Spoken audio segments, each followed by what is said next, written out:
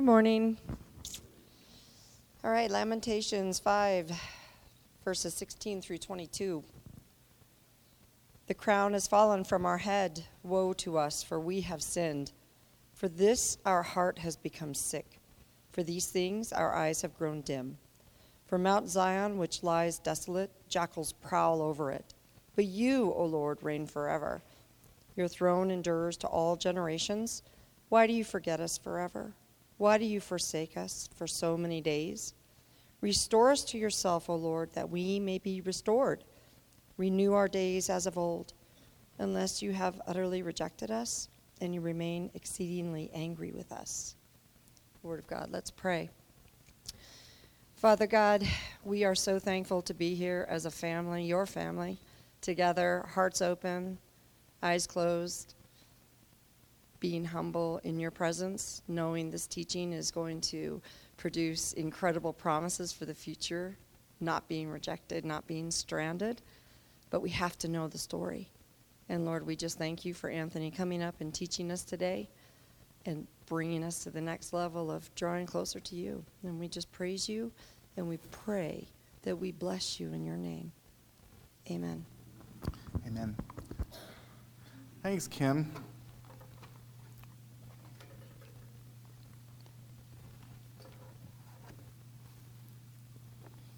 So yeah, John beat me to the joke. We're at the end, and yay, right? Yay! No, this will be our last study in Lamentations. But as we, come to the conclusion of Lamentations, we find, unfortunately, God's people crying out for closure, and they're unable to find it. So, like I said, it's going to get worse before it gets better. And for the people of God within this particular chapter, we find them crying out for closure, and they cannot find it. Sadly, this is an all too common conundrum when dealing with the devastation of life. Sometimes closure is out of reach. Leslie Allen, who's written a wonderful book on the subject of Lamentations and processing grief, he says it this way, and I find it very helpful. He says, psychological closure for the community remains outside the range of this set of poems. It lays much further ahead and could not be achieved. So dramatic were the experiences they had undergone and were still undergoing. The modern preoccupation with closure impatiently rushes the sufferer to premature conclusions. Closure must be allowed to take its own time. It is marked by the eventual acceptance that it is able to integrate previous suffering into one's life. There's so much wisdom packed within that quote, and it would serve us well to take it deep into our heart as we continue to encounter different degrees of devastation that we meet in life. And of course, he touches on the way we, as people, want to prematurely skip the process of grief, and we want to go on right into the hope section, but the journey from heartbreak to hope is actually embracing that entire process. And so we can't skip the process. As much as we'd like to take that process and throw it in a microwave and hit nuke and get right into hope, that's part of the steps. And there's so much wisdom there. And there's also another piece of really helpful wisdom from Ellen, and it's just understanding that sometimes you move into a new space of life.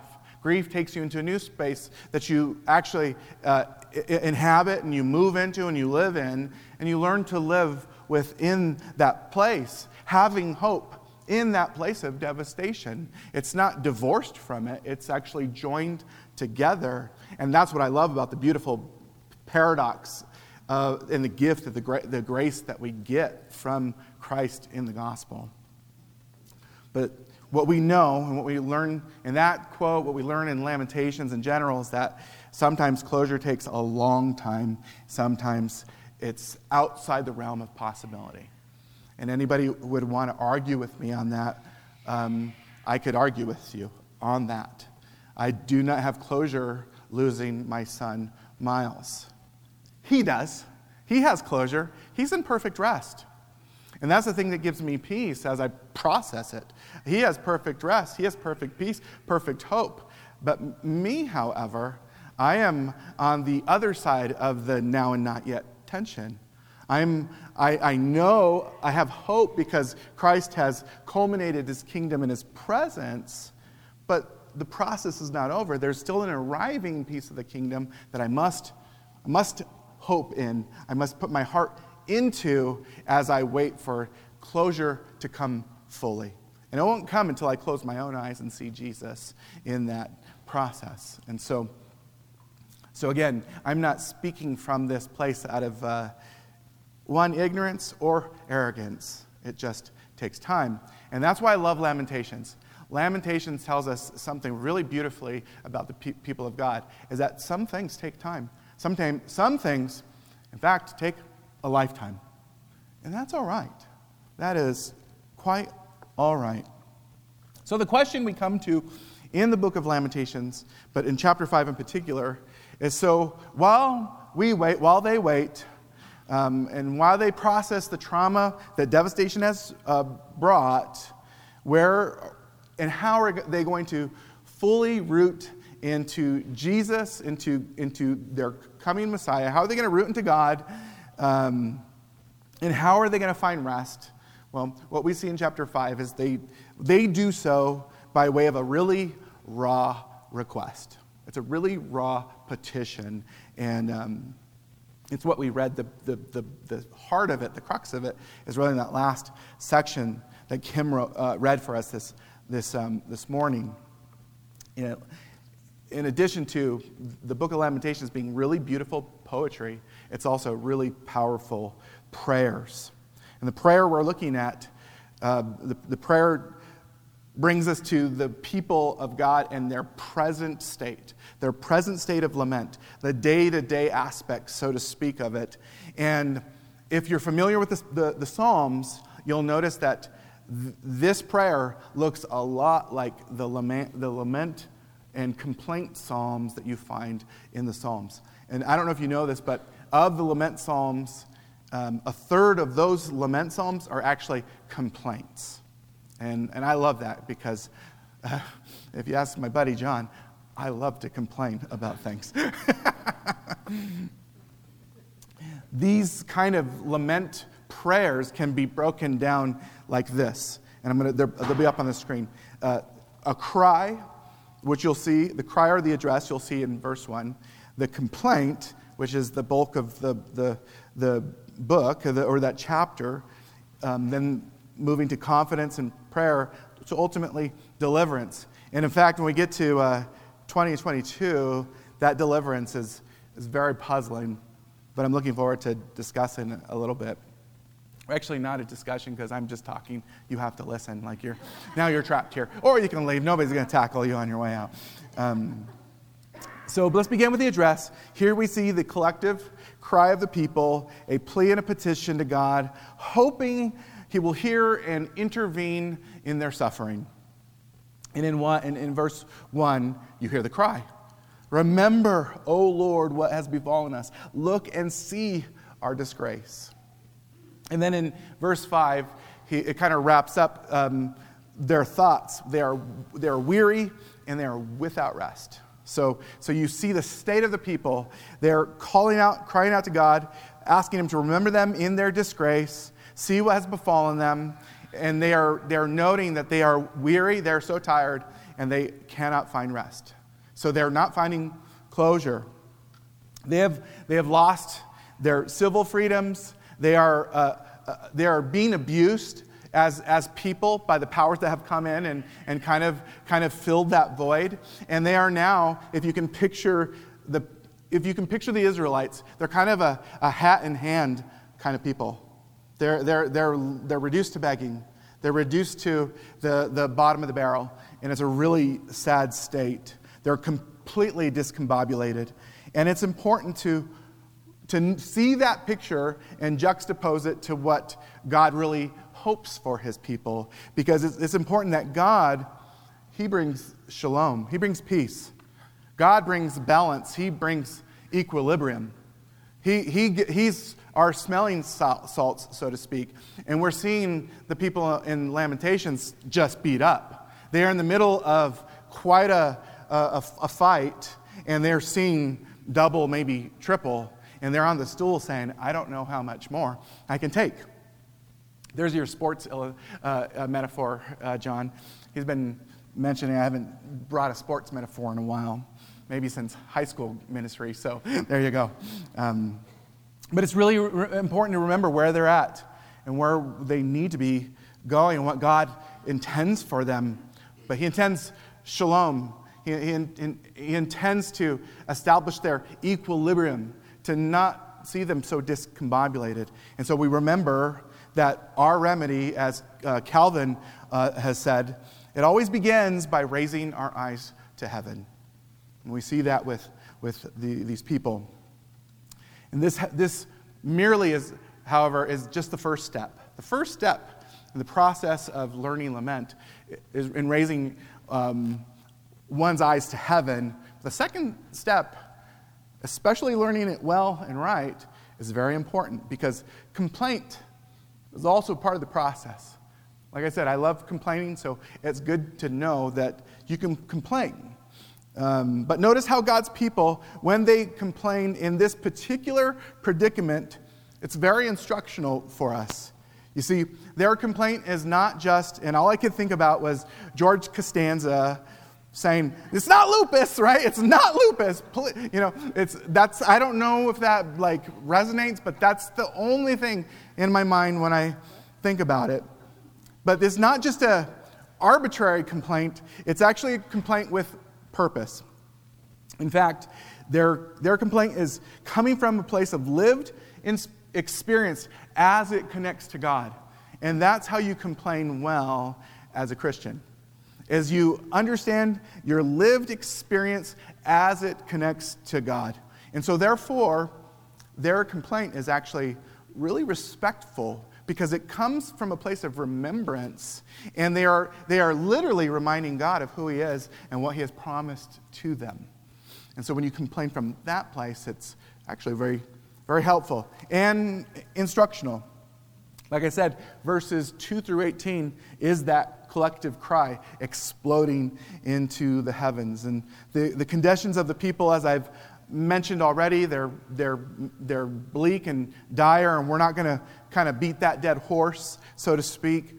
But we will focus in on what their prayer really honing in on. And I don't know if you noticed it, but in verse 2, they hone in on the fact that they have lost their inheritance. Verse 2 says, our inheritance has been turned over to strangers, our homes to foreigners. So they're speaking about the Babylonian captivity drawing their best away from them, and then they're also considering how the power void has been filled by a variety of people. But they are focusing in on the fact that they've lost this inheritance. See, this inheritance, to have this particular land, was God's promise to them from way, way back. All the way back to the patriarch Abraham, in fact. God had promised him that he would bring him to a land flowing with milk and honey, and then at the center of that prized place would have this jewel, Jerusalem, kind of in the center of it. And for a time, you read a blip of Scripture, and for a time we know the people of God actually flourished in this place. They flourished, and God was blessing them, and the covenant was tight, and there was no corruption within it. And however, God's people didn't fulfill their end of their responsibility to God's covenant love. Babylonians came in as God's agents of retribution, and they subsequently snatched up the land. It's such a sad predicament. And how did they end up there? Well, the people tell us in verses 6 and 7. In verses 6 and 7, it says, we have given the hand to Egypt and to Assyria to get bread enough. Our fathers sinned and are no more, and we bear their iniquities. Do you see that?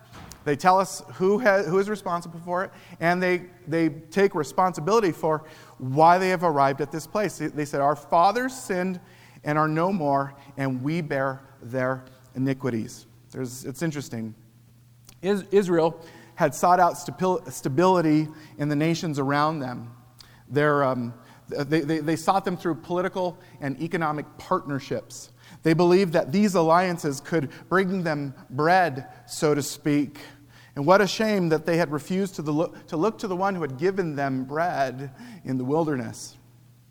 If you all remember in the book of Exodus, God gives his hungry people bread from heaven called manna so they wouldn't starve in the wilderness. And by the time we get to the book of Numbers, we find them wishing they were back in Egypt, where they would have a much larger and complete selection of food offerings. Here's a really negative and unhelpful complaint you find in the book of Numbers, chapter 11, verses 4 through 6. Here's their complaint. Oh, that we had meat to eat. They wish they had the smokers going, Jim. They wanted the Traegers out, you know. We remember the fish we ate in Egypt. That cost nothing but slavery. You know, that minor detail was missed. The cucumbers, the melons, the leeks, the onions, and the garlic. It must have been some great cucumbers. But Beth, you could have been without the cucumbers, right? You're fine, yeah. She hates cucumbers. But now our strength is dried up, and there's nothing at all but this manna to look at. It's wild. It's wild that God is sending them food from heaven, and they're complaining about it. We can complain about anything. We really can. Israel is an ungrateful people, and ingratitude is a subtle evil, but it is evil. Because they're basically saying to God that his provision could really not satisfy. By the time you get to chapter 14 in Numbers, you see God asking Moses a question. And it's important for us to revisit as we think about what the people in Lamentations are saying. They say, how long? God says, how long will this people despise me? How long will they not believe in me, in spite of all the signs I have done among them? If you're familiar with the Exodus story, you know that God has done so much to validate himself, to prove that he's a provider, to prove that he's going to be with them, ride or die. Every step of the way, he's been so good and kind to them. And now he's saying, how long will this people despise me? How long will they not believe me, in spite of all the things I've done for them? It's so sad when God's people don't see that provision. It's so sad when we don't see that provision. Because if we're honest, we're all grumpy people. We're all complainers. We all just have particular ways in which we complain. Some of us are a little bold and we just do it in front of everybody and our friends, and you hear me complaining even on a Sunday morning while I'm preaching. Like, you know, I remember a while ago I was complaining about having to preach on a Sunday, you know. But, you know, that happens sometimes. But isn't it interesting that we've seen God's provision in a perfect way through his Son, through Christ on the cross, in the power of the resurrection, and we can still find ourselves moaning and groaning and just aching and belly aching about things, when God has done so much. Anyway, because Jesus himself, he calls himself the bread of life. He is the bread of life. And in John 6:35, he says, whoever comes to me will never go hungry, and whoever believes in me will never be thirsty. And yet, we find ourselves thirsty and hungry. Right? We find ourselves, you know, foraging for truffles, so to speak, when the manna from heaven has been given. But that's a good picture of the human experience, because we don't always see provision in front of us, and we certainly don't always see Christ with the clarity that we need to, if we're being honest. But it's a shame when we want more around us than what Jesus has already provided in himself. That's a shame. And we should always find that a shame. When we as God's people refuse to be satisfied by God and try to find fulfillment in anything else, good or bad, and we have to remember that when we are because that's called idolatry. And when we find ourselves in that place, we'd have to remember what that's called. That's called sin. And it's abhorrent to God, and He wants us to evaluate that and refocus and recenter our hearts on Himself. And so we see that with the people of God, and we've looked at that devastation. And I mean, John took us through that really gnarly chapter last week, and so I won't inflict more terror on you today. But what we have to know about Lamentations 5 is what we've been reminded throughout the whole book, is that sin will always catch up to us. And its ripples, they are vast. They just touch everything. And really, we have no ability to quantify how far those ripples go. That's one thing I've learned at this stage in my life, that our sin and the sins of the past, those ripples are far-reaching. They're so vast. And in fact, they're surprising. They're surprising how far they go.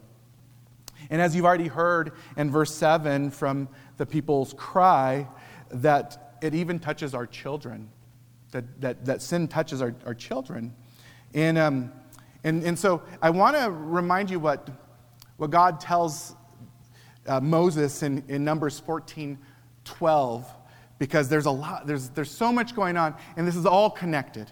Like the devastation of Jerusalem, it's all connected to things God has been saying for like nearly 1,000 years.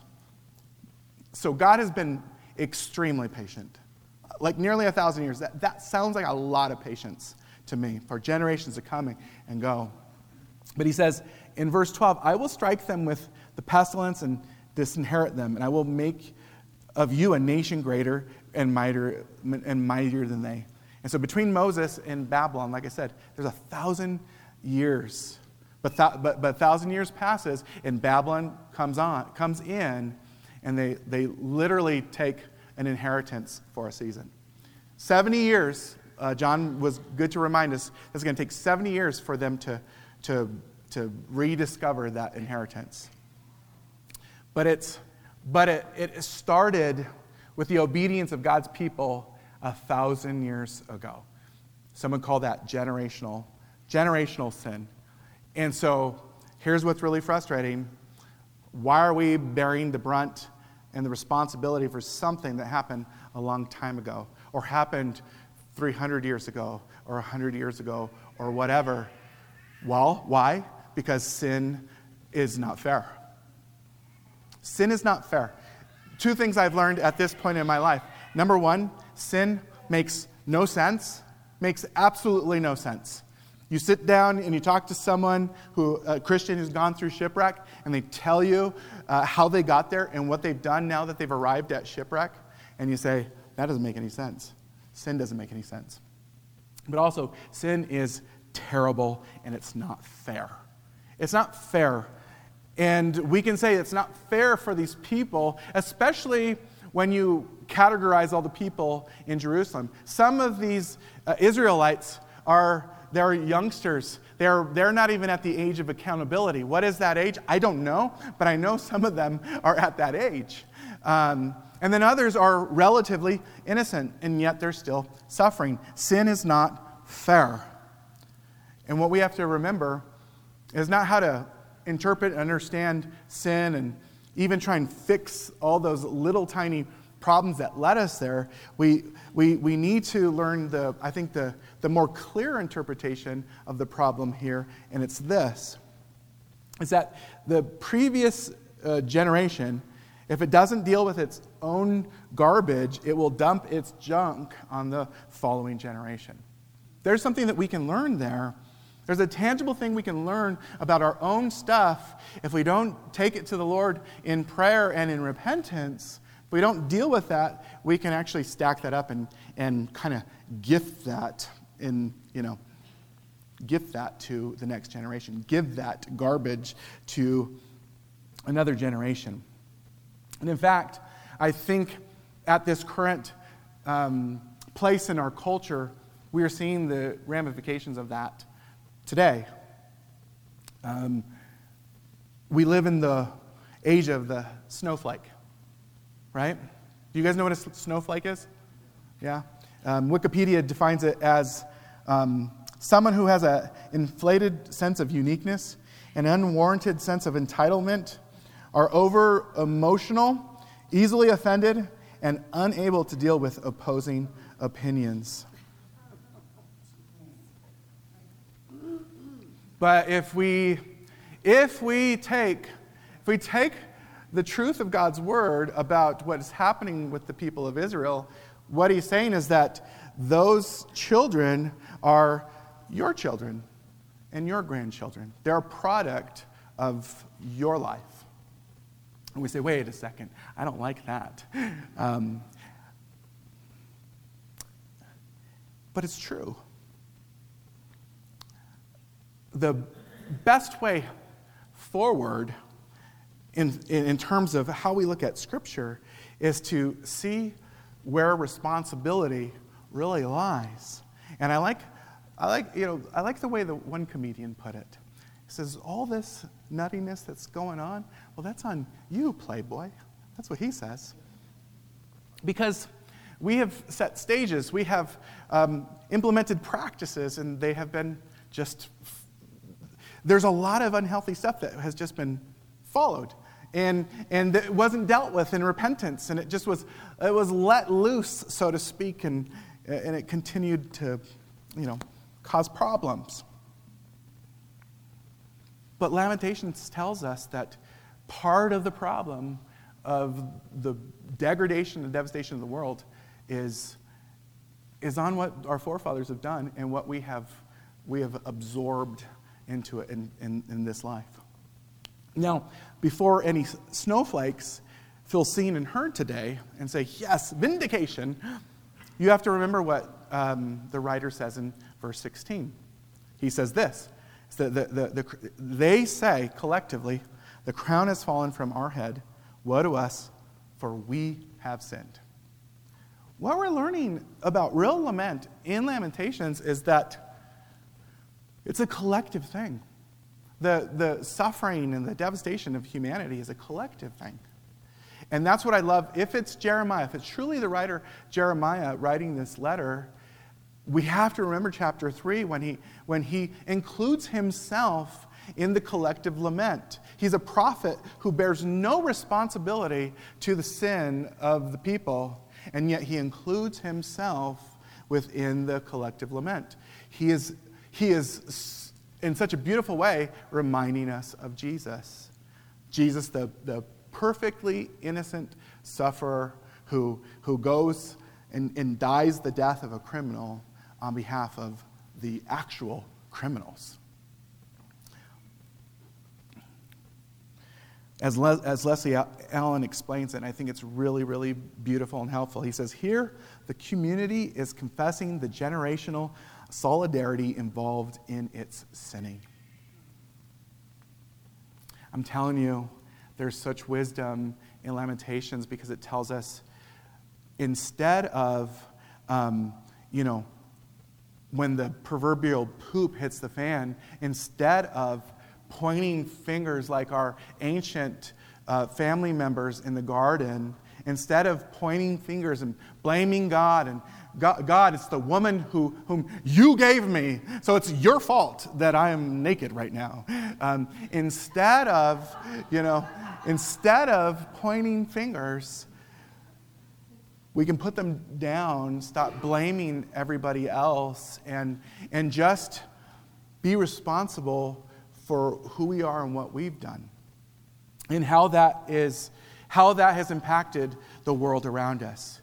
Because for us to think that we have lived perfectly in this world and we haven't shared some of our baggage with the people around us and caused pain unknowingly, it's really absurd and delusional. It's an absurd and delusional thing to think that we don't have a negative impact in the world, if in fact we are still sinners. I mean, if you're not a sinner, then of course, then you're like Jesus. You're like another little Jesus, and man, we should probably consider listening to you all the time. But if you're still a sinner, it means you're still sinning. means you're still figuring things out, and you have lots of room to grow, right? And that's why we humbly show up on Sunday, so we can look to the one who truly is perfect and the one who truly perfects us over time and in a process. Over time and in a process. And that's the gift of life with our God. But taking responsibility is how one learns lament and finds a true road to recovery. Because that's what we're looking for in this life as people. We really are looking for recovery. We're looking for recovery here at church, where we have therapists we sit down and see, a pastor, or a group of friends we spend time with. But we are repeating our stories. If we're being honest, we're repeating our stories over again, the good, the bad, and the ugly of it, and we're hoping that in those processes we find recovery, we find healing, and we go from heartbreaks to hope. And then when we're praying desperately, I don't know about you, I'm praying desperately, I'm not putting my garbage on my son. But I tell you what, when my son's being a little turkey, and he's like really in the pocket in being a little turkey, I look at him, and I say, "Oh, that's what I look like? That's quite a mirror, you know?" Listen, it's not the message of Lamentations is not for shame. It's to show us how to recover in healthy ways and to move beyond.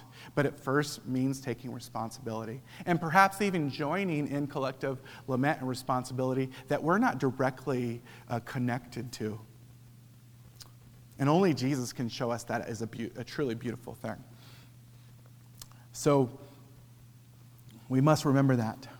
And here, and one little note, because it's probably good to maybe talk about this one of these days, maybe one of these days. But remember this about generational sin and the garbage we heap on one another in next generations. Generational sin will tell you about the land that you were born into, but the gospel tells us that it doesn't need to be the land of your permanent citizenship. And that's why the gospel is so beautiful.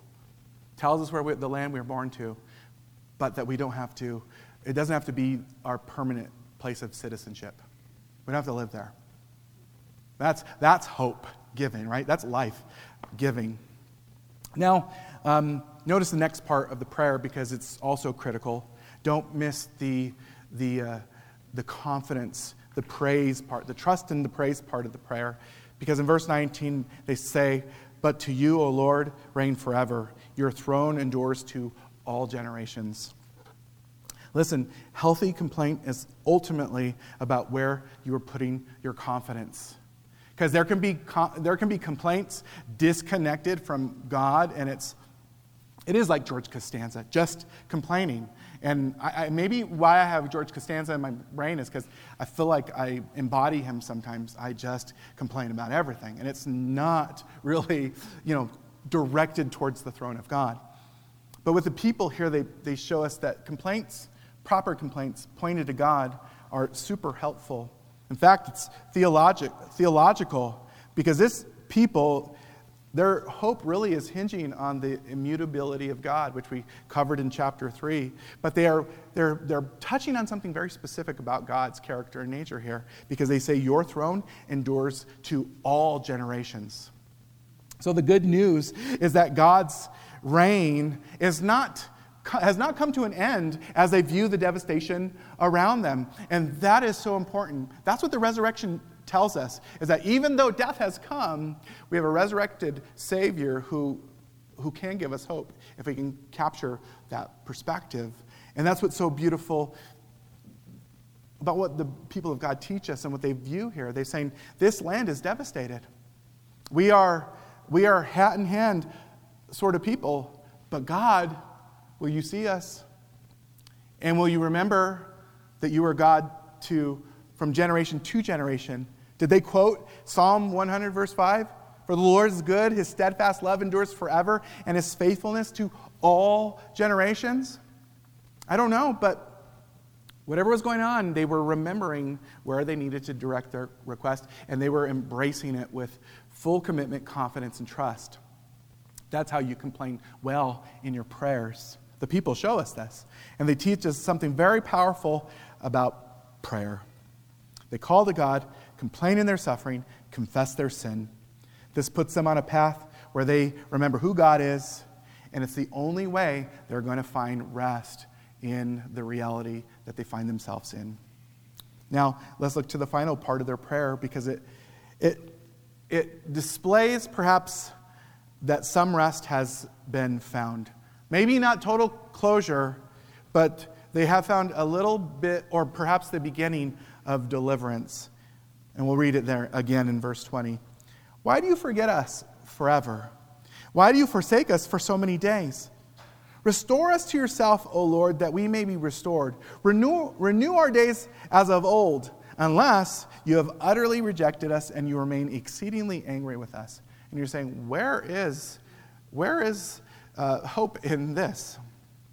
Well, like I said, when you read Lamentations and many books of the Bible, sometimes you have to really squint to see the goodness there. But it is there. The prayer closes with the people of God being certain of two things. They know they need restoration, and they don't know if God will ever stop being angry with them. They know they need restoration, and they don't know if God will ever stop being angry with them. It appears that the prayer closes with some real surrender. And I'm telling you, real rest only begins with real surrender. So if you can actually get to a place of finally waving the white flag, then you're on a road to recovery. Then you're on a road to finding true rest. They concluded that they might be totally and utterly rejected by God. And I think this is beautiful surrender, because they don't say, okay, God, we confessed. Now you need to forgive us and move on and restore Jerusalem back to its former glory. You have to do that.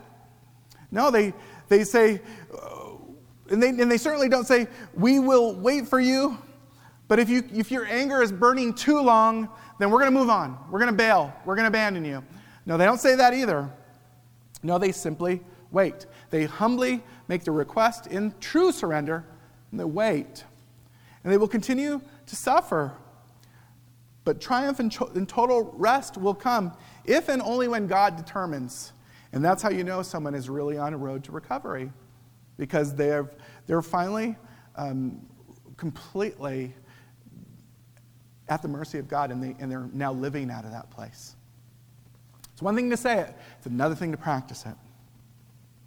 And we may not like the way Lamentations ends, but that's the way it ends, and it's intentional. Think about this. Phillip Ryken, he has this little piece of commentary for us to consider. He says, the possibility of being beyond redemption is so alarming that many Jews refuse to end their reading of Lamentations with the book's final verse. To this day, whenever the book is read, it is the custom in many synagogues to repeat verse 21 after verse 22. Do you see? Even they don't want verse 22 to be the final words in synagogue. And I love that. I love the embrace of the reality of what happens when we find ourselves in sin and rebellion and at total surrender to God, waiting to see if how the mercy of God will unfold. Because we know God's mercy is definitive and eternal in perpetuity. It's going to happen. But what I think is beautiful is when we wait to see how it's going to unfold. How is grace going to restore this devastating situation? And even the people of God in synagogues, they say, let's read that other verse again, so verse 22 is not the last word. Why? Because we can't live without closure. And we have to speed up the process of closure so we can get it. Even if we have a semblance of it, we'll read verse 21 again, right? So I think this book is fascinating, and I think the way we approach it as broken humans is fascinating. So moving forward, is there a possible path of peace for these people? And furthermore, is there a possible path for peace for all people? Will they find closure? And again, we must, and thankfully we can, view this whole devastating book through the lens and the perspective of the gospel. What does the gospel say? Well, the gospel declares that God's anger towards all sin was quenched by Jesus on the cross. That's what the gospel tells us. The gospel tells us that Jesus suffers shame so we don't have to live in shame for eternity. And we can even be freed from shame in the moment, in the present. The gospel tells us that Jesus dies so that we who are dead in sin may actually really live. That we may know Jesus and the power of his resurrection. See, the gospel, Palm Sunday, some people waving palm fronds and Jesus rolling up into Jerusalem on a little burro. I really rolled those R's real nice, right? You like that? You guys, a little side note, you should listen to the way John pronounces churro. It's cute. Anyway, that's for later. It's really cute. So catch up with him after church. But the gospel, Palm Sunday, the cross, the resurrection, it tells us that Jesus dies so that he might restore a prodigal people to himself and return an inheritance lost to them. Do you believe that? Because it's not just an inheritance lost to the people of Israel in this place called Jerusalem, but guess what? The gospel is telling us that the inheritance that we lost in Genesis chapter 3 has been restored to us right here, right now, by Jesus Christ himself. That's the now part of the kingdom of God. Do you believe that what you lost in many ways, in the deepest of ways, was restored to you? That inheritance was restored to you by Jesus on the cross and vindicated in the resurrection. That's what we're celebrating here, in case you're wondering. And that's what we're going to be continuing to celebrate this week, and it will culminate on this following weekend. But we're closing Lamentations. So, we did it, guys. And you mostly enjoyed it. Maybe. You're saying, maybe it's your time for complaint. I didn't enjoy anything. It was terrible. The whole thing was terrible. But since we're wrapping up Lamentations, have we learned lament? I don't know if we ever fully learn, but we are definitely learning. Hopefully we're learning more. Hopefully we learned a few more things about the broken world and the brokenness that we're all a part of. Hopefully we've learned something. And so I think the questions that Lamentations has asked us is, do our hearts break with what actually breaks the Lord's heart? Because we get fired up about a lot of things, but is it the same thing that God is fired up about? And are we broken about what God is actually broken about? That's what Lamentations asks of us. Are we really in line with the heart of God and in the broken world in which we live? And does the collective cry of people, even if it's not something that we're participating in, or even if it's in another state or in some far-off land, does the collective cry of people slow us down first to tears and just embrace the collective cry of humanity and know that Jesus alone is the answer to this collective cry? Have we learned to slow down? Can we sit in ashes even though we don't like to sit in ashes? Can we sit in ashes and know that the steadfast love of the Lord never ceases, and that his mercies never come to an end, and that they're new every morning? And can we embrace that hope for people who don't even know that's their only hope? Do we value what the Lord values? Do we hope in him alone? And can we as a church and individual believers carve out space to lament and not just praise? Can we embrace every bit of life, no matter how beautiful and how painful it may be, and see that Jesus alone is good and helpful in our heartbreak? Ultimately, I think Lamentations tells us God is good in it all, or he's not good at all. So are we wasting our time here? Or is Jesus true?